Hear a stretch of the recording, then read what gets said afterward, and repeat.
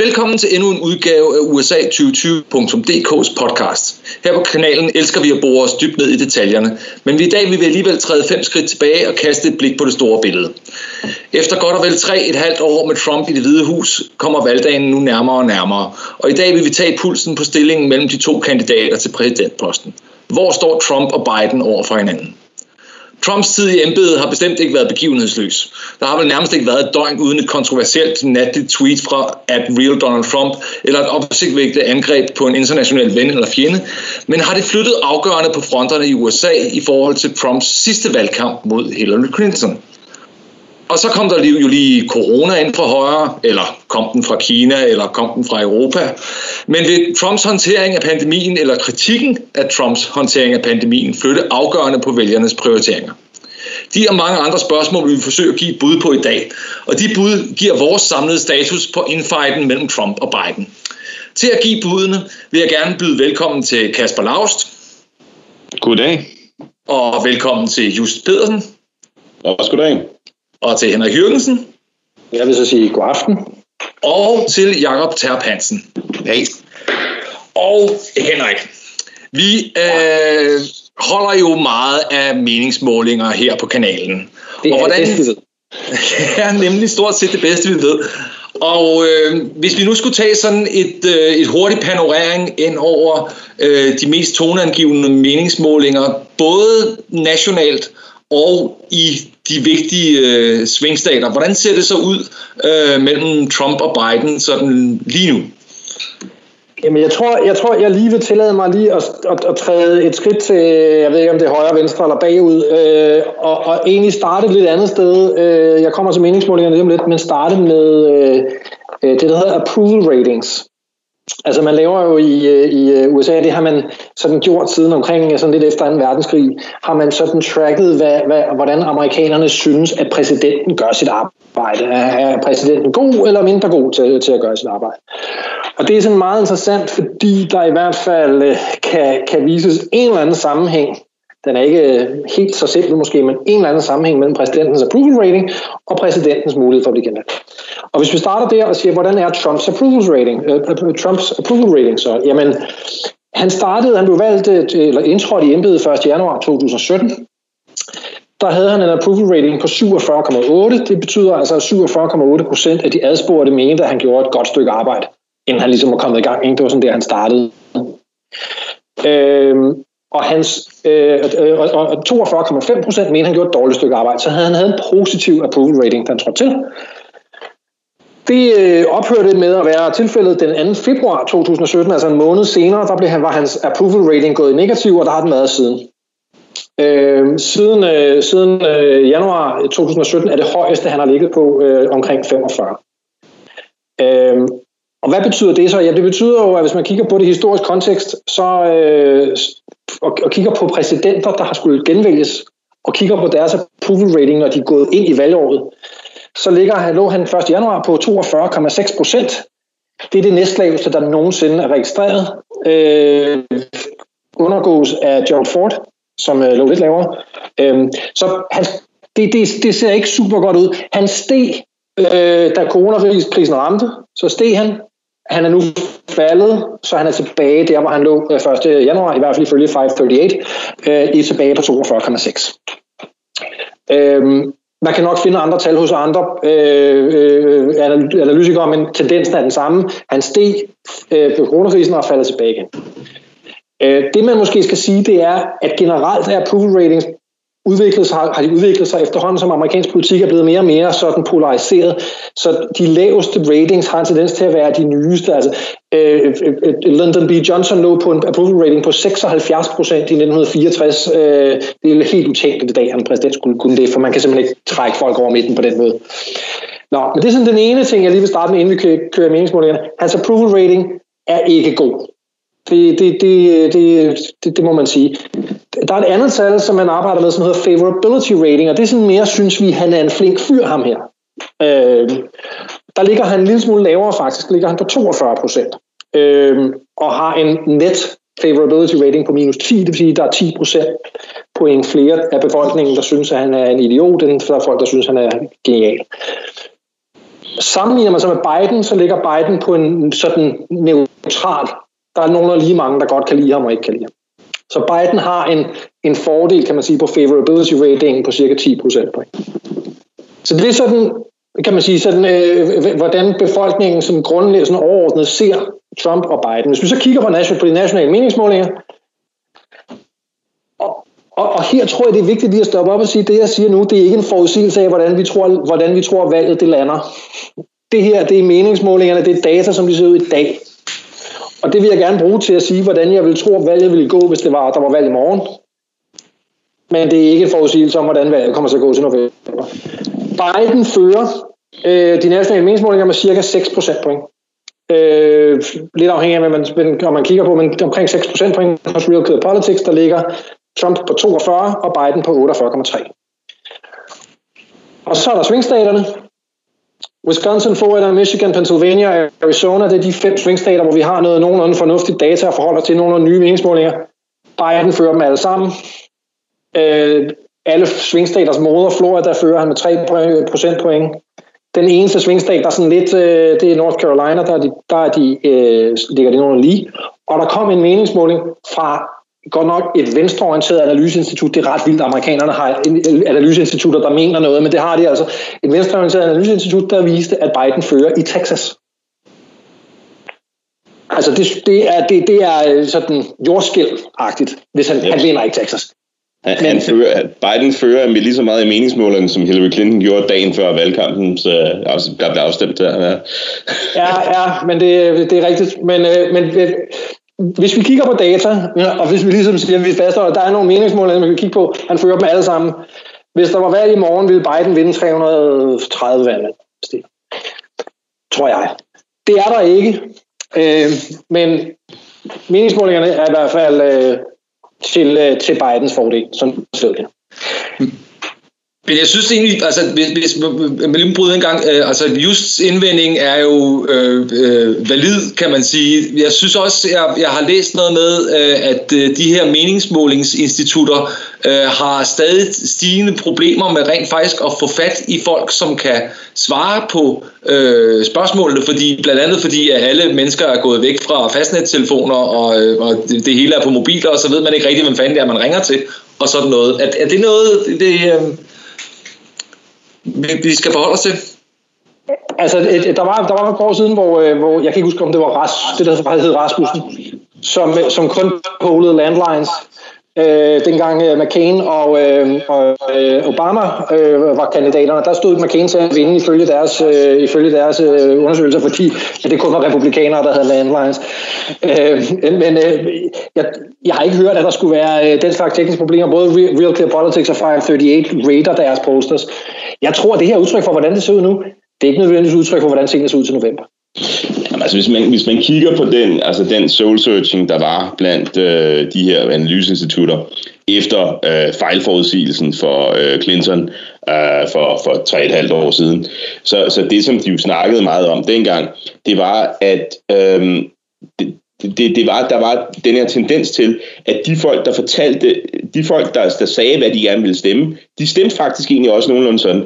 Problemet er bare, at der er jo altid mange folk, der vil sige undecided, og hvordan dukker de så op i de her polls? Typisk bliver de taget ud, og de faldt overvejende, altså med en meget, meget stor faktor, ud til Trumps fordel, så den plus 20-30 procentpoint i forhold til Hillary Clinton. Ikke? Og så kan man altid diskutere, hvad det er et udtryk for. Om det er et udtryk for, at man ikke tør fortælle denne her pollster den dybe hemmelighed, at man egentlig godt synes, at Trump er det, som USA har brug for. Det er jo det, som vi så i en dansk sammenhæng med Dansk Folkeparti, hvor at de ifølge til en meningsmåling stod til 5 procentpoint mindre, end de så fik ved et folketingsvalg lige pludselig. Hvad var det, der skete der? Så man ved jo ikke, om den effekt kommer til at gentage sig.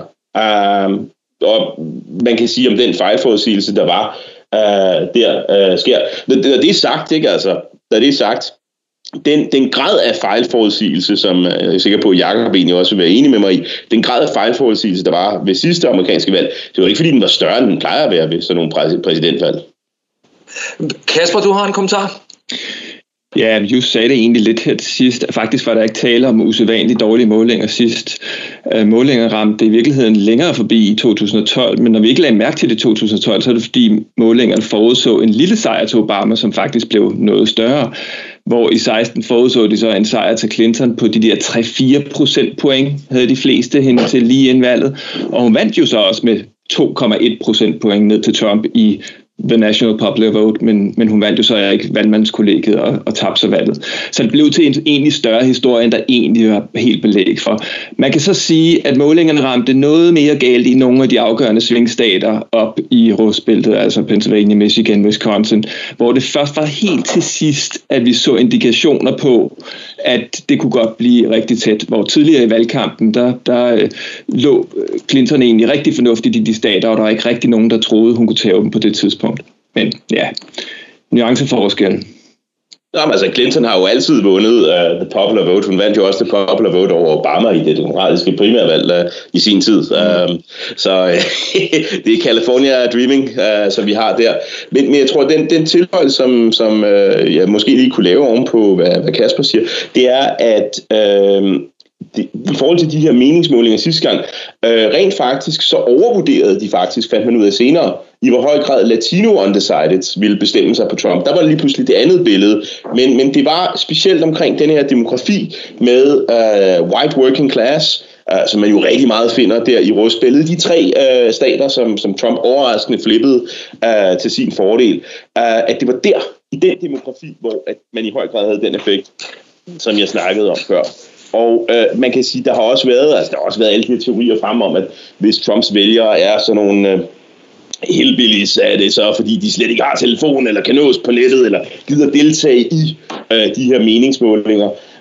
Nogle af meningsmålinger forsøger at stratificere, altså det vil sige, at de går ind og siger, okay, vi kan se, at halvdelen af de folk, der har besvaret vores meningsmåling, er college educated, men det er faktisk kun en tredjedel af befolkningen, der er college educated. Derfor så lader vi den måde, som dem, der ikke er college educated på, vægte mere, for at få lidt mere til at afspejle. Det er ikke alle polls, der gør det, og altså, når man går ind og kigger lidt på de her polls, ikke, så kommer man lidt tilbage til det her gode gamle ordsprog om, at der er løgn, store løgner, og så er der statistik, ikke? Men hvad hedder det nu, efter vi sådan har fået afklaret meningsmålingerne lidt, Jakob, jeg tænkte, kunne du måske tage os lidt dybere ned i approval ratings og favor ratings, måske lidt om hvordan splittet er mellem demokrater og republikanere og sådan noget? Jamen altså, hvis vi kigger på fra 1980 og frem, så man se, at for de siddende præsidenter, hvis de har en positiv favorability rating, så bliver de genvalgt, og hvis de har en negativ net favorability, så bliver de ikke genvalgt. Sagen kan man jo så sige er jo, at siden 1980 har vi ikke så mange eksempler på præsidenter, der har tabt. Vi har sådan set kun Carter fra 1980 og så George Bush i 1992. Det vi dog kan sige er, at hvis vi kigger på det i forhold til Trump, så står han jo med favorability ratings lige nu på omtrent 42%, som er noget dårligere end Joe Bidens net favorability. Og det burde jo sådan, kan man sige, ikke stille ham specielt godt i nogen historisk målestok. Jeg må så sige, at der er 2 omstændigheder. Det ene det er jo, at der er lang vej til valget endnu. De her de bliver mere indikative, når vi kommer tættere på valget endnu. Ikke specielt overraskende. Og den anden omstændighed er jo, at Trump jo faktisk i 2016, der var han ganske vist ikke siddende præsident, vandt valget, selvom han havde en dårligere favorability rating end Hillary Clinton. For at knytte en bemærkning til approval rating, så kan vi jo så se, at han er faldet ret meget tilbage til det niveau, han var omtrent da eller det niveau, han var på, da det første tilfælde af covid-19 blev annonceret i USA, så hans rally around the flag-effekt er dermed mere eller mindre forvitret. Og så en sidste pointe i forhold til de her diskussioner omkring meningsmålinger, jamen så synes der jo på en eller anden måde at være en eller anden form for, hvad skal man sige, overvejelse, der ligger i henholdsvis målinger, der laves på telefonen, og målinger, der laves online. Og den amerikanske dataanalytiker Elliot Morris har fundet frem til, at online meningsmålinger faktisk normalt giver Biden bedre chancer i forhold til Trump end telefoniske meningsmålinger. Så det er jo nogle ting, man bør være opmærksom på.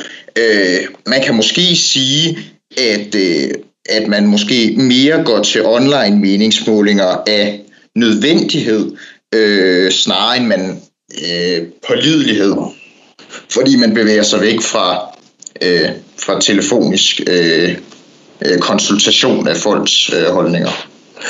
Kasper, du havde en kommentar til det her? Ja, et par stykker. Det første, det er noget af det, jeg synes er mest påfaldende ved de her approval ratings, vi har haft, det er, hvor afsindigt stabile Trumps approval ratings er. Det har jo tit været sådan, at så er der sket et eller andet voldsomt, Trump har gjort et eller andet vildt dumt eller lignende, og så tænker man, nu falder han i målingerne. Gør han bare ikke. Og ligeledes, når der er den her coronakrise, hvor vi i mange andre lande ser en ret stor rally around the flag-effekt, så ser vi en lille beskeden stigning i hans approval ratings, som nu allerede er væk igen.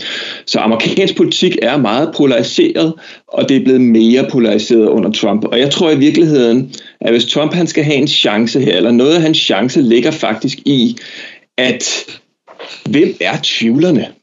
Altså Trump er en så polariserende figur, at man kan spekulere på, at dem, som ikke på forhånd har afskrevet en så kontroversiel figur, er de egentlig ikke potentielle Trump-stemmer, som bare skal have en undskyldning for at stemme på ham. Jeg tror just, han sagde tidligere her i programmet, at dem, der hverken kunne lide Clinton eller Trump, de stemte på Clinton. Sagde du det just? Det tror jeg måske, du gør. Jeg er ikke helt sikker. Men det var i hvert fald tilfældet. Dem, der hverken kunne lide Trump eller Clinton sidste gang, de stemte i stor stil på Donald Trump. Og det tror jeg meget skyldes, at rigtig mange republikanere, de kunne ikke lide Trump, men de skulle bare have en eller anden undskyldning for at stemme på ham. Kan de finde den undskyldning, så stemmer de på ham. Og det er meget muligt, det sker igen. Så i hvert fald ikke udelukke det. Du havde en kommentar, Just. Jamen, fordi jeg tror, hvis vi går ind og kigger på de her approval ratings, ikke? Nu har vi jo talt om gennemsnittet for den amerikanske befolkning, men går man ud og ser på, hvad approval ratingen er efter party affiliation, så er det jo et helt andet billede, der tegner sig. Trump har en 85%, eller det omkring, hvor den stabilt har ligget, approval rating blandt republikanere, og han har en 15% eller lavere approval rating blandt demokraterne. Så man kan sige, ikke, at i forhold til hvordan de her approval ratings de ligger og spiller sammen, Trump kan jo på valgdagen være ligeglad med hans approval rating blandt demokraterne. De kommer jo alligevel ikke hen og stemmer på ham. Og der kommer vi igen meget ind i det, der var hans taktik sidste gang, og det, der med meget stor sandsynlighed bliver hans taktik denne her gang igen, nemlig at bare få sig selv til at blive stemt på som the lesser evil. Det kan godt være, at der er alle de her folk, der siger alle de her ting om mig, men hey, Hillary, ikke? Biden, ikke? Come on. Og det er jo altså det er den klassiske historie med to folk, der prøver at løbe fra en løve ude på savannen, ikke? Så stopper den ene og tager nogle sko på, spørger den ene den anden, du kan da ikke løbe fra løven med de der grønne sko. Nej, men jeg kan løbe fra dig. Ikke? Kommer svaret tilbage. Og det er Trumps taktik i en nøddeskal, hvis du spørger mig. Altså, ja, jeg tror det er rigtig spændende at se. Altså, jeg er rigtig spændt på at se, hvad han finder på, så at sige. Ikke? Altså, fordi lige nu kan man sige, altså Biden er gået i kælderen, som helt bogstaveligt sidder i kælderen og ved at føre meningsmålingerne. Ikke? og lade på en eller anden måde Trump skyde sig selv i foden sådan lige for øjeblikket. Jeg tror, jeg tror, at det bliver et tæt race, og jeg er slet ikke ude i forudsigelser af, hvem der vinder. Det giver ikke mening at forudsige på nuværende tidspunkt, hvordan det ender. Det er helt klart. Men altså, jeg kan ikke lade være med at tænke på nogle gange, når der er sådan er folk, der sådan på en eller anden måde forsøger at få det til at se ud som om, at tolke de her data til Trumps fordel. Det er lidt ligesom salig Richard Møller Nielsen, der engang sagde, at 2-0 er den farligste føring på en eller anden måde. Altså Biden fører sgu 2-0 lige for øjeblikket. Det kan godt være, at vi er 20 minutter inde i kampen og sådan noget, og der er langt vej hjem og alt sådan noget. Men vil du helst føre meningsmålingerne, vil du helst være bagud i meningsmålingerne? Det er spørgsmålet. Man vil helst føre, sådan er det. Jeg tror der er ingen tvivl om, at hvis du interviewer de republikanske strateger og de demokratiske strateger, og ligesom laver sådan en hvor godt er bedst hos demokraterne for øjeblikket. Ja. Men hvad hedder det? Altså just nu er du inde på, at Trumps bedste call er at gå lidt efter at fremstille sig selv som altså the lesser evil. Det kan godt være, at det ikke er den luksusmodel, som du gerne ville have haft, men det er i hvert fald det er bedre end det andet lort, de har nede i Netto. Hvad hedder det? Men der må der være noget politik, nogle resultater, et eller andet, som han kan slå sig op på, som er bedre end noget andet. Ja, altså man kan også bare se, altså hvad var Trumps kampagneslogan i 2016? Make America Great Again. Hvad er hans kampagneslogan nu? Keep America Great. Ikke? Altså, det er hvad der står på hans website. Og der går han ind og laver i øvrigt ud fra min ydmyge vurdering ganske faktuel tjek af. Det her, det var, hvad jeg lovede, kammerater. Det her, det er, hvad jeg holdt. Inde på en række sådan nogle klassiske republikanske områder. Der var Supreme Courts nominering, der var Planned Parenthood, der var Veteran Affairs. Der er masser af ting, hvor det var ting, som Trump sagde, han ville gøre.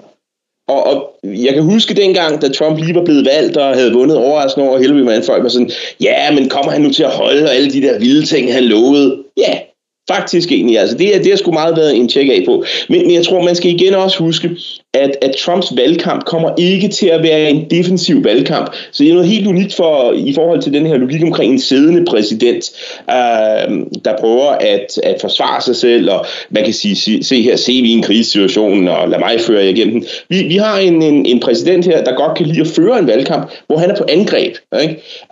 Og hvad er det for en form for angreb, vi kommer til at se? Jamen, jeg tror meget, at en af Trumps seneste tweets, China wants Sleepy Joe, so they can run the show. Den siger meget godt om, hvor det er, at vi er på vej hen af her. Trump-kampagnen vil forsøge at tegne et billede af Biden som sådan en halvsenil gammel mand, der har brug for, at den skal yngre kone forklare, hvad det er, han egentlig siger. Som en person, der står og siger, at valget handler om character, og vi skal tro på alle kvinder, men i øvrigt ikke lige begynder at tale med de kvinder, der så kommer frem med anklager mod Biden selv. Så igen den her klassiske med, når du siger det, men er det ikke også dig, der gør det her aktive hypocrite, som man med stor succes fik kørt op mod Clinton, ikke? Så sad alle bagefter og sagde, det var fordi Clinton er en deeply failed, eller deeply flawed candidate. Ja, altså siger jeg. Jeg har en stor tro på, at vi kan sidde om et år og sige det samme om Biden. Henrik, du havde en kommentar?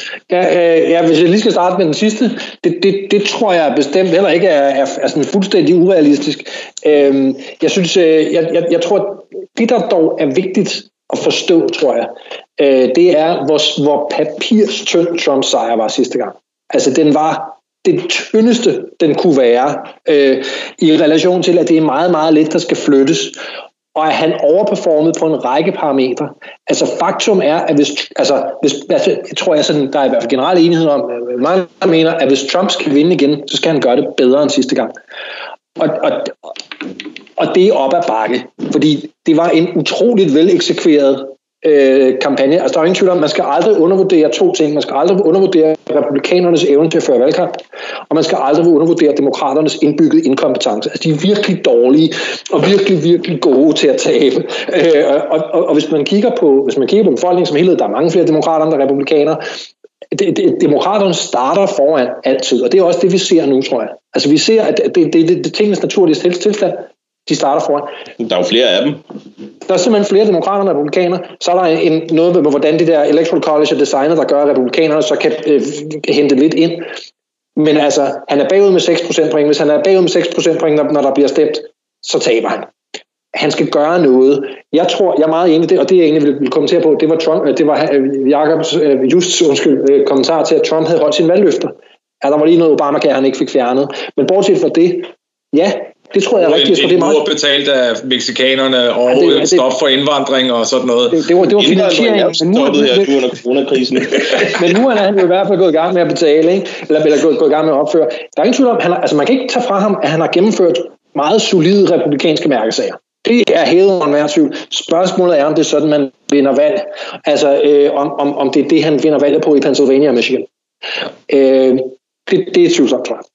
Jakob, du havde en kommentar? Ja, altså når man kigger på Trumps strategi, hvis vi lige tager fat i nogle af de seneste historier, der har været i meningsmål, eller i medierne hedder det, så har hans folk jo vist Trump nogle målinger, som er uheldige for ham, kan man sige, altså hvor Trump jo så har været ude at sige, at han ikke tror på meningsmålingerne. Men der er ikke nogen tvivl om, at han har været, hvis man skal tro på de historier, der er, og det tror jeg sådan set umiddelbart godt, man kan, så er han frustreret over det med god grund. Noget af det, vi jo også har set tidligere, det er, at han jo har forsøgt at udvide hvad skal man sige, valgkortet. Altså han vil simpelthen gerne have bragt flere stater i spil. Sågar forsøgt at har en tro på at kunne vinde New Mexico eksempelvis. Det kommer han ikke til. Men pointen er sådan set, at han prøver sådan set også på en eller anden måde at gå i offensiven, som man så paradoksalt nok kan argumentere for, er at gå i defensiven, når han går ud i sådan nogle stater, som er meget svære at vinde. Og det er jeg ikke sikker på nødvendigvis er den bedste strategi. Altså der tror jeg måske, han skal fokusere noget mere på at holde nogle af de stater, som han vandt i 2016, og som vil være vitale i forhold til hans genvalgschancer. Kasper, du havde en kommentar? Ja, det er bare i forlængelse af det, Henrik sagde. Jeg er meget enig. Altså. Jeg tror, at Donald Trump, han kan næsten ikke selv vinde det her valg. Det tror jeg bliver meget, meget svært. Han er simpelthen for en polariserende figur til det. Hans approval ratings er for dårlige. Han har brug for, at demokraterne spænder ben for sig selv. Og det er de så til gengæld også i den grad i stand til at gøre, og de er måske i virkeligheden allerede i gang med det, fordi hvis vi kigger på sådan noget som den her famøse voldtægtsanklage, som er meget tvivlsom karakter, så bliver den først og fremmest promoveret af venstrefløjen. Og så har højrefløjen efterhånden også taget fat i den. Så der er gode grunde til at tro, at demokraterne godt kan finde ud af at spænde ben for sig selv. Jeg tror ikke på, at Trump han bare vinder det ved at føre en god valgkampagne. Det er han for polariserende til. Jeg mener du, Kasper, det vil være sådan noget med, at demokraterne opstillede den ældste kandidat til præsidentembedet nogensinde, eller den slags? Ja, for eksempel. Det er en god start. Men der er jo også den gode gamle grundregel, der hedder It's the economy, stupid. Kasper, kunne du ikke sige lidt om økonomiens betydning for det her valg? Og det kan man jo sige er jo et noget åbent spørgsmål i den økonomiske moras, som USA og resten af verden står i lige nu. Ja, det må man sige. Altså, der er ikke nogen tvivl om, at økonomi er en faktor. Men det er så til gengæld også en faktor blandt flere. Og det er heller ikke fuldstændig entydigt præcis, hvilken rolle forskellige typer økonomiske data de så spiller. Der eksisterer sådan nogle politologiske økonomiske modeller, der hævder at kunne forudsige præsidentvalg udelukkende ud fra økonomiske data. Men de modeller har en meget ringe track record.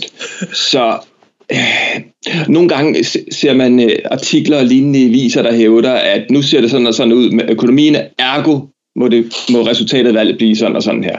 Og det skal man være sig rigtig, rigtig meget for. Det er ikke sådan, at hvis coronakrisen ikke var hent, så var Trump bare sikker på genvalg, fordi det går godt med økonomien, og det er heller ikke sikkert, at fordi at økonomien nu ser ud af helvedes til, altså taber han. Men økonomien spiller selvfølgelig en rolle, og jeg tror godt, jeg kan gå ind på nogle forskellige måder, hvorpå at den kan spille en rolle.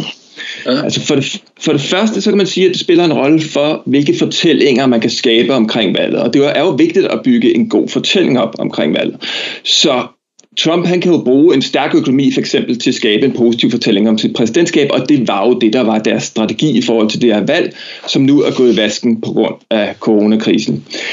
Men når vi så har sagt det, så kan man så også sige, at det her, det handler mere om, hvordan man framer økonomien end de faktiske økonomiske tal, fordi økonomien bliver meget set gennem partiske linser. Det var jo sådan, at man har prøvet at lave meningsmålinger eller spurgt forskellige vælgergrupper om, hvordan de synes økonomien går. For eksempel så op til valget i 2016. Kigger vi sådan rimeligt objektivt på valgene på parametrene op til valget i 2016, så gik det ret godt for økonomien. Der havde været stort set uafbrudt fremgang siden 2009. I virkeligheden i en 7-årig periode var det gået fremad, så det gik egentlig ret godt. Men republikanernes fortælling blev alligevel, at det gik dårligt for økonomien ved at fokusere på sådan nogle ting, som at det var den langsomste recovery, de nogensinde havde haft, og at gik det nu også særlig meget frem med lønniveauerne, og i øvrigt mente Trump jo så, at ledigheden var meget, meget højere end de officielle tal. Så de prøvede at skabe en fortælling om, at det faktisk slet ikke gik særlig godt med økonomien. Og spurgte man så de republikanske vælgere, så mente de alt overvejende også, at det så dårligt ud for økonomien. Det, der så er det sjove ved det, er, at man spurgte folk igen få måneder efter, hvor Trump er præsident. Og nu synes republikanerne pludselig, at det gik rigtig godt for økonomien. Og så meget var der altså ikke sket på de der 2-3 måneder, der var gået på i den tid. Så det er simpelthen, de vurderede økonomien på baggrund af, hvem det var, der var præsident, snarere end på baggrund af reelle tal. Så det er jo væsentligt. Så fortællingerne omkring det er super væsentligt, perceptionen omkring det er væsentligt.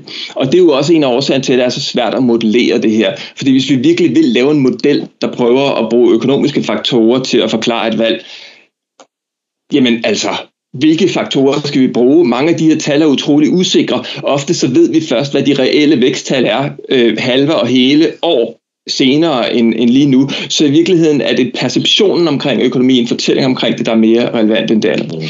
Eller så kan man sige en kommentar. Undskyld, jeg brød lige ind. Ja, okay, det er fint. Ja, det er en kommentar faktisk lige præcis til det her, altså det med at vi lever i den postfaktuelle verden. Altså, jeg tror, der var i forbindelse med valgkampen i 16, hvor Karl Rove, som jo sådan er altså republikanernes udgave af ondskaben selv, ikke? Altså drikker små børns blod til morgenmad og sådan noget. Han på et tidspunkt var i et interview om kriminaliteten, og hvordan den havde udviklet sig i USA under Obama, ikke? Og den var faldet. Og så sagde han, jamen det kan godt være, men det er lige meget. Folk føler, at den er steget, så er kriminaliteten steget. Og det er sådan, folk reagerer. Og det kommer tilbage til den her, som jeg synes er en væsentlig baggrund for at analysere amerikansk politik i dag, bare må sige, det er ligesom at holde med et fodboldhold. Altså, du holder med et eller andet fodboldhold, og så holder du ikke med deres ærkefjender, og du kan aldrig finde på. Og det er lidt det samme. Altså, hvis man er republikaner, så er man ikke demokrat og omvendt. Så derfor så ser man verden igennem de briller, og derfor så oplever man, at økonomien er på til, når der er en demokratisk præsident, og fremragende, når den er republikansk præsident 2 måneder senere, selvom tingene er uvendt. Eller omvendt. Jeg tror dog mere ikke, at lige for at støtte op om Kaspers mening, og specielt hans udtalelser om, at det er svært at spå, især om fremtiden.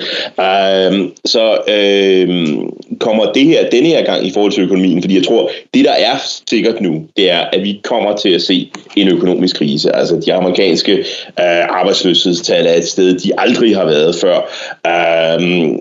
Tillid til fremtiden indeksen er helt i bund. Så hvis vi kommer til at få et bounce back for den her corona, så bliver det på den anden side af det amerikanske præsidentvalg. Så vi kommer til at være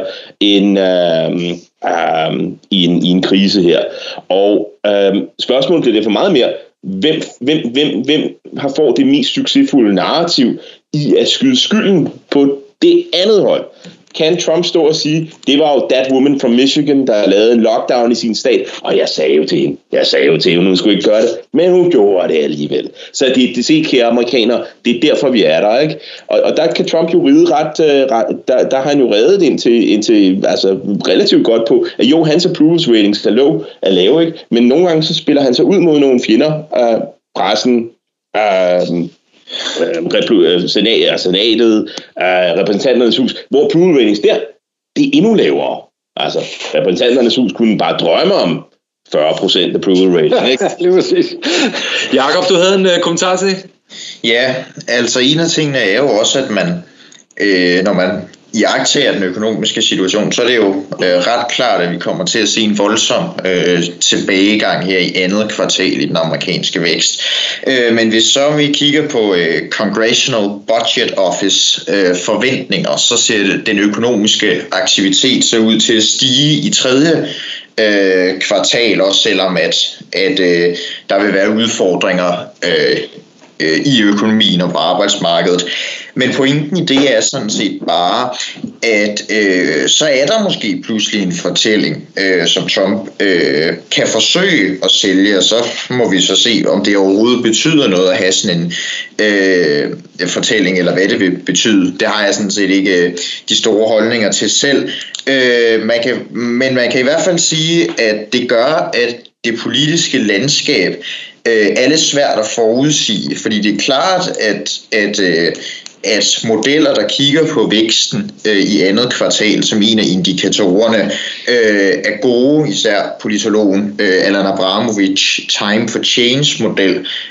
Men sagen er jo også den, at så har vi jo så pludselig et tredje kvartal, hvor Trump måske vil forsøge at kunne sælge en succes historie, og så kan man stille nogle spørgsmålstegn ved, hvorvidt det vil lykkes. Men jeg tror bare, at det er en vigtig pointe med den her økonomiske situation, at det gør det også sværere at vurdere det politiske landskab i november, som vi sidder her nu i foråret.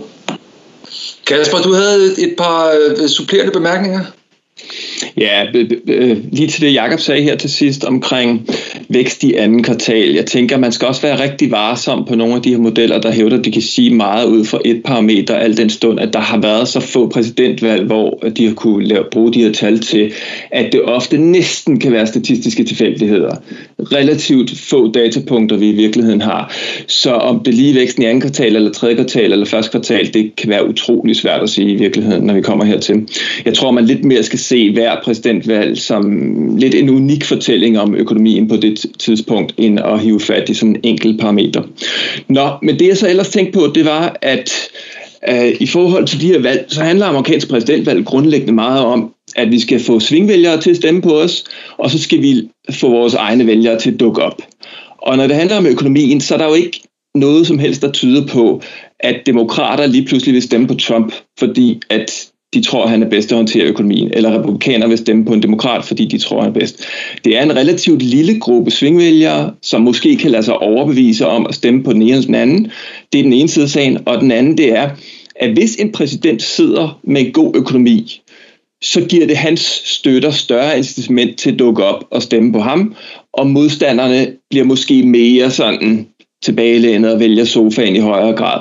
Omvendt, hvis det går af til med økonomien, som det gør lige nu, så kan det måske være endnu en ting, der motiverer modstanderne, det vi også kalder negativ stemmeafgivelse, fordi nu vil de bare op og have ham her præsidenten ud, hvorimod præsidentens egen støtter måske netop kan blive lidt apatiske og blive hjemme. Så på den måde kan økonomi ligesom spille ind i forhold til turnout.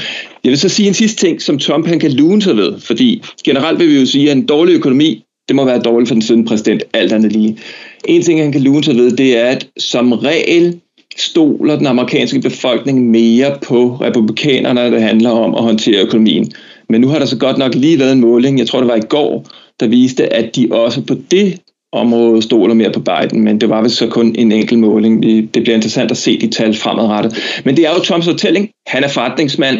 Han kan få USA ud af krisen. Han kan sige, at krisen var kinesernes skyld, og i øvrigt så Joe Biden, han er alt for venlig over for kineserne, så det er mig, Donald Trump, der kan bringe økonomien på rette vej igen, ligesom jeg i øvrigt gjorde før krisen.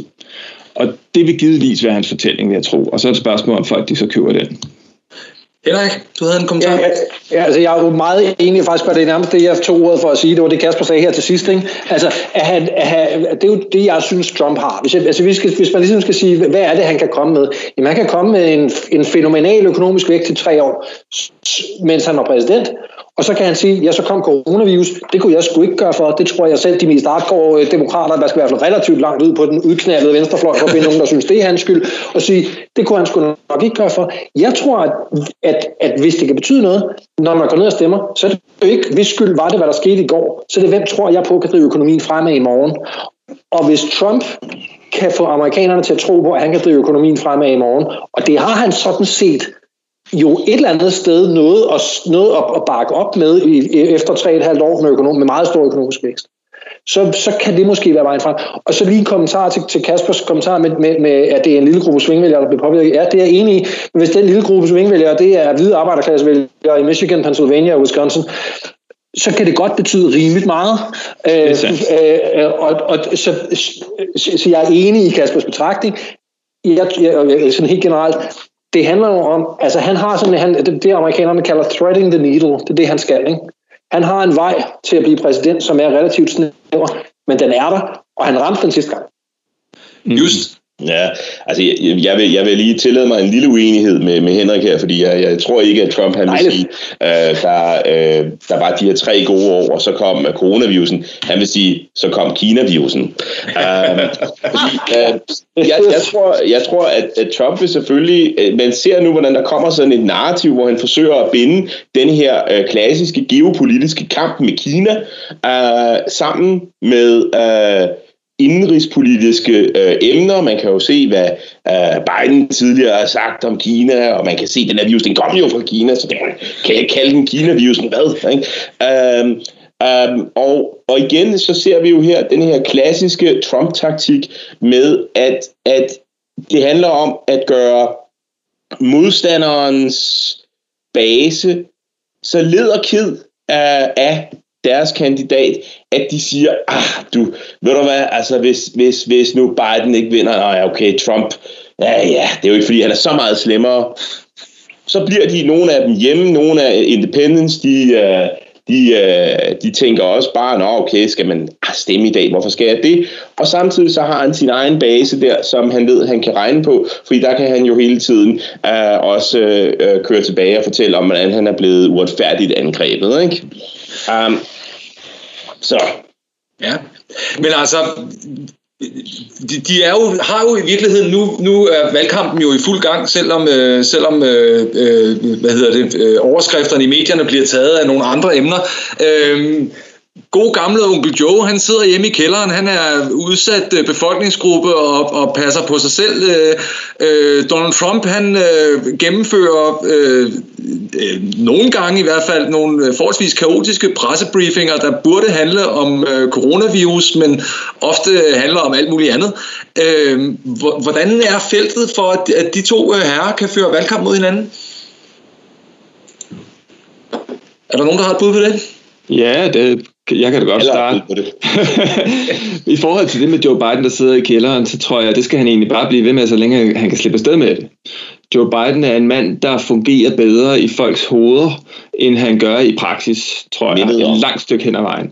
Så hvis han kan slippe afsted med det, og det kan han jo nok, så længe der er så meget krise, som der er lige nu, og corona optager alting, så er det egentlig fint. Det er klart, når der først kommer mere fokus på selve kampagnen og horse race og hvad ved jeg, så er han nok nødt til at komme ud af busken i lidt højere grad nu. Hvis jeg lige skal få en kommentar til det. Det, som er Bidens klart bedste strategi, det er at gøre det her præsidentvalg til en folkeafstemning om Donald Trump. Og jo mindre Biden fylder, jo mere bliver det en folkeafstemning om Donald Trump. Og hvis det bliver en folkeafstemning om Donald Trump, så taber Donald Trump. Enig. Just, du havde en kommentar? Jamen altså, jeg tror, jeg vil gentage spartanerne her og svare til Henrik tilbage med hvis. Det er jo netop alle de ting, som Trump prøver at gøre det. Han prøver at gøre det til en afstemning om Biden i stedet for. Og jeg tror, at det snakkede vi jo også mange gange om, dengang det demokratiske felt var mere åbent, at i bund og grund, så ville det faktisk ikke være rart, hvis det havde været en af de andre kandidater, som demokraterne havde samlet sig rundt om. Fordi at der var sådan et åbent felt. Her har vi en meget clear-cut strategy. Vi har Establishment Joe, som på en eller anden måde med al sin charme og koalitionsbygning og vældighed lige præcis tillader Donald Trump at positionere sig selv som de outsider. Ikke? Prøv at forestille jer den, ikke? Altså de outsider presidents. Men det er den mulighed, som Joe giver til Trump, hans gave, kunne man kalde det. og bag enhver gave, der ligger der jo en kærlig tanke. Det ved vi jo. Det bliver under alle omstændigheder jo altså sindssygt interessant at følge med, og vi vil vende tilbage så hurtigt som det er overhovedet muligt med endnu en udgave af podcasten. I skal have stor tak, fordi I lyttede med. Og som vanligt, så håber jeg jo, at I har nydt den fine lydkvalitet, som Michael Ellingsgaard sørger for, på trods af den knitrende online-forbindelse, vi sidder på. Og vi håber også, at I vil lytte med til næste podcast. Tak for i aften.